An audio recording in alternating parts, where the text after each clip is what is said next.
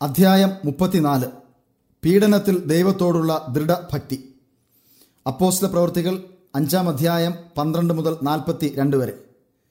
ക്രൂശിക്കപ്പെട്ട് മരിച്ച് പുനരുത്ഥാനം ചെയ്ത രക്ഷകന്റെ കാരുണ്യ പ്രവർത്തനങ്ങളിൽപ്പെട്ട രോഗസൗഖ്യം വലിയ ശക്തിയോടെ അപ്പോസ്തലന്മാർ തുടർന്നു. ദിനംപ്രതി ജനം സഭയോട് ചേർന്നു. എന്നാൽ ഏക മനസ്സോടും ഏക ഹൃദയത്തോടും ക്രിസ്തുവിൽ വിശ്വസിക്കാതിരുന്നവർ അവരോട് ചേരുവാൻ ധൈര്യപ്പെട്ടില്ല. യെരുശലേമിൽ ജനം തടിച്ചുകൂടി അവരുടെ ഇടയിലുള്ള രോഗികളെയും ഭൂതബാധിതരെയും കൊണ്ടുവന്നു. പത്രോസും യോഹന്നാനും കടന്നു പോകുമ്പോൾ അവരുടെ നിഴൽ തട്ടി സൗഖ്യം പ്രാപിപ്പാൻ രോഗികളെ വഴിയരികിൽ കിടത്തിയിരുന്നു. പുനരുത്ഥാനം ചെയ്ത രക്ഷകന്റെ ശക്തി വാസ്തവത്തിൽ അപ്പോസ്തലന്മാരുടെ മേൽ ഉണ്ടായിട്ട് അവർ അത്ഭുതങ്ങളും അടയാളങ്ങളും പ്രവർത്തിക്കുകയും ദിവസേന വിശ്വാസികൾ വർദ്ധിച്ചു വരികയും ചെയ്തു. ഇത് പുരോഹിതന്മാരെയും ഭരണാധികാരികളെയും പ്രത്യേകിച്ച് അവരുടെ ഇടയിലുള്ള സദൂക്യരെയും വളരെ സംഭ്രമചിത്തരാക്കി. പുനരുത്ഥാനം ചെയ്ത രക്ഷകനെക്കുറിച്ച് അപ്പോസ്തലന്മാർ പ്രസംഗിപ്പാനും അവന്റെ നാമത്തിൽ അത്ഭുതങ്ങൾ പ്രവർത്തിപ്പാനും അനുവദിക്കപ്പെട്ടാൽ മരിച്ചവർക്ക് പുനരുത്ഥാനമില്ല എന്നുള്ള അവരുടെ ഉപദേശം എല്ലാവരും നിരസിക്കുകയും പെട്ടെന്ന് അവരുടെ കൂട്ടം ഇല്ലാതാവുകയും ചെയ്യുമെന്ന് അവർ കരുതി. അപ്പോസ്തലന്മാരുടെ പ്രസംഗം മൂലം യഹൂദന്മാരുടെ ആചാരങ്ങളും യാഗകർമാദികളും പ്രയോജനമില്ലാത്തതായി തീരുമെന്ന് പരീശന്മാർ ഗ്രഹിച്ചു. അവരെ ഒതുക്കാൻ മുമ്പ് ചെയ്ത പരിശ്രമങ്ങളൊക്കെ വൃഥാവിലാകും എന്നുള്ളതിനാൽ ജനത്തിൻ്റെ മനംമാറ്റത്തെ അടിച്ചമർത്താൻ അവർ തീരുമാനിച്ചു. ഒരു ദൈവദൂതനാൽ വിടുവിക്കപ്പെട്ടു. അപ്പോസ്തലന്മാരെ പിടിച്ച് തടവിലാക്കിയിട്ട് അവരെ വിസ്തരിപ്പാൻ സൻഹദ്രിൻ സംഘത്തെ വിളിച്ചു. സൻഹദ്രിൻ സംഘത്തെ കൂടാതെ ഒരു വലിയ കൂട്ടം വിദ്യാസമ്പന്നരെയും ക്ഷണിച്ചിരുന്നു. സമാധാനത്തിന് കുഴപ്പമുണ്ടാക്കുന്നവരോട് എന്ത് ചെയ്യണമെന്ന് അവർ കൂടിയാലോചിച്ചു. രാത്രിയിലോ കർത്താവിൻ്റെ ദൂതൻ കാരാഗ്രഹവാതിൽ തുറന്ന് അവരെ പുറത്തു കൊണ്ടുവന്നു. നിങ്ങൾ ദൈവാലയത്തിൽ ചെന്ന് ഈ ജീവന്റെ വചനം എല്ലാ ജനത്തോടും പ്രസ്താവിപ്പിൻ എന്ന് പറഞ്ഞു. അവർ അത് കേട്ട് പുലർച്ചയ്ക്ക് ദൈവാലയത്തിൽ ചെന്ന് ഉപദേശിച്ചു കൊണ്ടിരുന്നു. അപ്പോസ്തലന്മാർ വിശ്വാസികളുടെ അടുക്കൽ പ്രത്യക്ഷപ്പെട്ടു. ദൈവദൂതൻ അവരെ ജയിലിൽ നിന്ന് പുറത്തു കൊണ്ടുവന്ന് പുരോഹിതന്മാരും ഭരണാധികാരികളും തടസ്സം ചെയ്ത ജോലി തുടരുവാൻ ആവശ്യപ്പെട്ടു. സഹോദരന്മാർ ഇത് കേട്ട് സന്തോഷിക്കുകയും അത്ഭുതപ്പെടുകയും ചെയ്തു.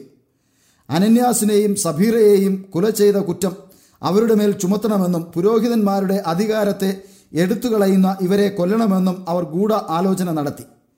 ജനം കോപിഷ്ഠരായി. ഈ കാര്യം അവർ കയ്യിലെടുത്ത് യേശുവിനോട് ചെയ്തതുപോലെ അപ്പോസ്തലന്മാരോടും ചെയ്യുമെന്ന് അവർ ഉറച്ചു.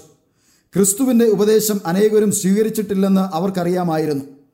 യഹൂദ നേതാക്കന്മാരുടെ സ്വാച്ഛാദി ഭരണവും അവർക്ക് ഇഷ്ടമില്ലാതിരുന്നതിനാൽ അതിനും വ്യതിയാനം ഉണ്ടാകുവാൻ ജനം ആകാംക്ഷയുള്ളവരാണെന്ന് അവർ അറിഞ്ഞിരുന്നു.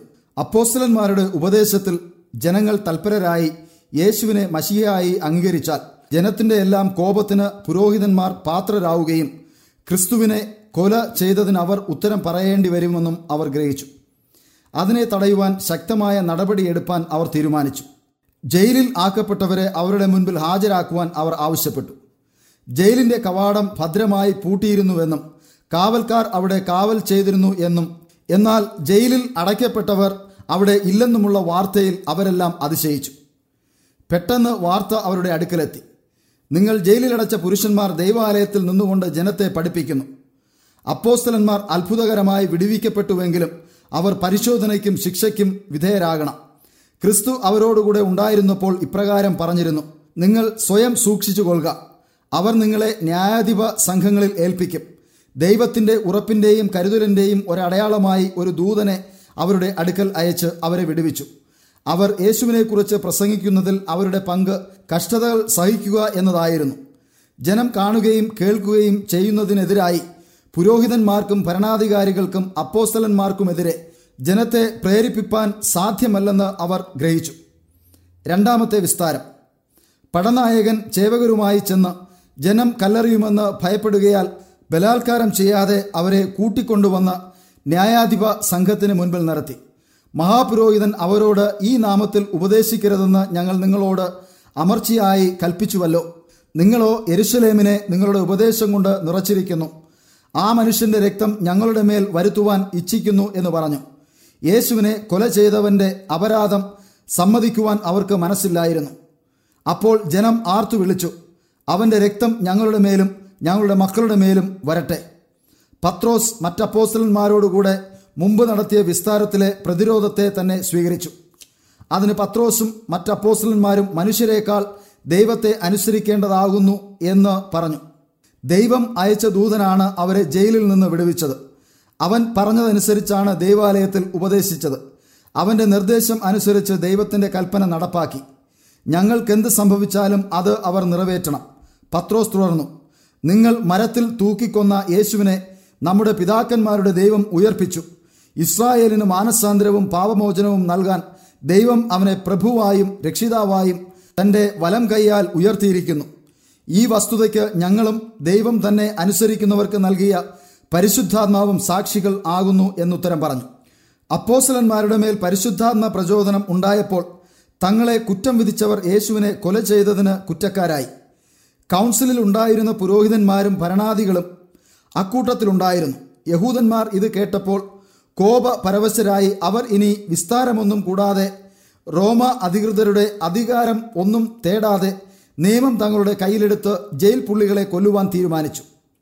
യേശുവിൻ്റെ രക്തത്തിൽ അവർ കുറ്റക്കാരായിരിക്കുമ്പോൾ അപ്പോസ്തലന്മാരുടെ രക്തത്തിലും അവരുടെ കരങ്ങൾ മുക്കുവാൻ അവർ തീരുമാനിച്ചു. എന്നാൽ ഈ ക്രൂര നടപടിയിൽ ഭയങ്കര പരിണിതഫലം ഉണ്ടാകുമെന്ന് അവരിൽ ഉന്നത സ്ഥാനം വഹിക്കുന്ന ഒരു വ്യക്തി ഗ്രഹിച്ചു. പുരോഹിതന്മാരുടെയും ഭരണാധികാരികളുടെയും ആ അവിവേകത്തിന് വിരാമമിടാൻ കൗൺസിലിൽ നിന്ന് ഒരാളെ എഴുന്നേൽപ്പിച്ചു. ഗമാലിയേൽ ഉന്നത വിദ്യാഭ്യാസമുള്ളവനും നല്ല ജനസമ്മതി നേടിയവനും വളരെ സൂക്ഷ്മതയുള്ളവനും ആയിരുന്നു. അവൻ ജയിൽ പുള്ളികൾക്ക് വേണ്ടി സംസാരിക്കുന്നതിന് മുൻപേ അവരെ അവിടെ നിന്ന് പുറത്തു വെക്കുവാൻ ആവശ്യപ്പെട്ടു. അനന്തരം അവൻ വളരെ ശാന്തനായി ആലോചനാപൂർവ്വം സംസാരിച്ചു. ഇസ്രായേൽ പുരുഷന്മാരെ, ഈ മനുഷ്യരുടെ കാര്യത്തിൽ നിങ്ങൾ എന്ത് ചെയ്യുവാൻ പോകുന്നു എന്ന് സൂക്ഷിച്ചു കൊള്ളുവൻ. ഈ നാളുകൾക്ക് മുൻപ് തന്നെ തദാസ് എന്നവൻ എഴുന്നേറ്റ് താൻ മഹാൻ എന്ന് തുറന്നടിച്ചു. ഏകദേശം 400 പുരുഷന്മാർ അവനോടുകൂടി.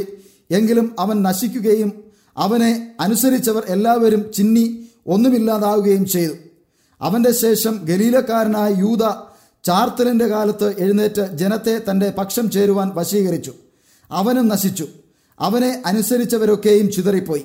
ആകയാൽ ഈ മനുഷ്യരെ വിട്ടൊഴിഞ്ഞുകൊള്ളുവൻ എന്ന് ഞാൻ നിങ്ങളോട് പറയുന്നു. ദൈവികം എങ്കിലോ നിങ്ങൾക്കത് നശിപ്പിക്കുവാൻ കഴിയുകയില്ല. നിങ്ങൾ ദൈവത്തോട് പോരാടുന്നു എന്ന് വരരുതല്ലോ എന്ന് പറഞ്ഞു. അദ്ദേഹത്തിൻ്റെ വീക്ഷണത്തിൽ ന്യായം പുരോഹിതന്മാർക്ക് കാണുവാൻ കഴിയാതിരുന്നില്ല. അദ്ദേഹത്തോട് യോജിക്കുവാൻ അവർ കടപ്പെട്ടിരുന്നവരായിരുന്നു. വളരെ വൈമനസ്യത്തോടെ ജയിൽ പുള്ളികളെ കോൽ കൊണ്ട് അടിച്ചിട്ട് യേശുവിൻ്റെ നാമത്തിൽ ഇനി പ്രസംഗിക്കരുതെന്ന് വീണ്ടും കർശന നിർദ്ദേശം നൽകി വിട്ടയച്ചു. അല്ലെങ്കിൽ അവരുടെ ധൈര്യത്തിന് അവരുടെ ജീവൻ തന്നെ നൽകേണ്ടി വരും. തിരുനാമത്തിനു വേണ്ടി അപമാനം സഹിപ്പാൻ യോഗ്യരായി എണ്ണപ്പെടുകയാൽ അവർ സന്തോഷിച്ചുകൊണ്ട് ന്യായാധിപ സംഘത്തിൻ്റെ മുൻപിൽ നിന്നും പുറപ്പെട്ടു പോയി. അപ്പോസ്തലന്മാരെ പീഡിപ്പിച്ചവർ ക്രിസ്തുവിന് സാക്ഷ്യം വഹിച്ചവരെ കീഴ്പ്പെടുത്തുവാൻ കഴിയാഞ്ഞതിൽ വളരെ കുപിതരായി. അവരുടെ വിശ്വാസം ധൈര്യവും അപമാനത്തെ മഹത്വീകരിക്കുകയും ഗുരുവിനു വേണ്ടിയുള്ള വേദന സന്തോഷമാക്കുകയും ചെയ്തു. അവരുടെ മുൻപിൽ ഗുരു താഴ്മയും വ്യഥയും സഹിച്ചു. അങ്ങനെ ശിഷ്യന്മാർ ധൈര്യത്തോടെ പരസ്യമായ പഠിപ്പിക്കൽ തുടർന്നു.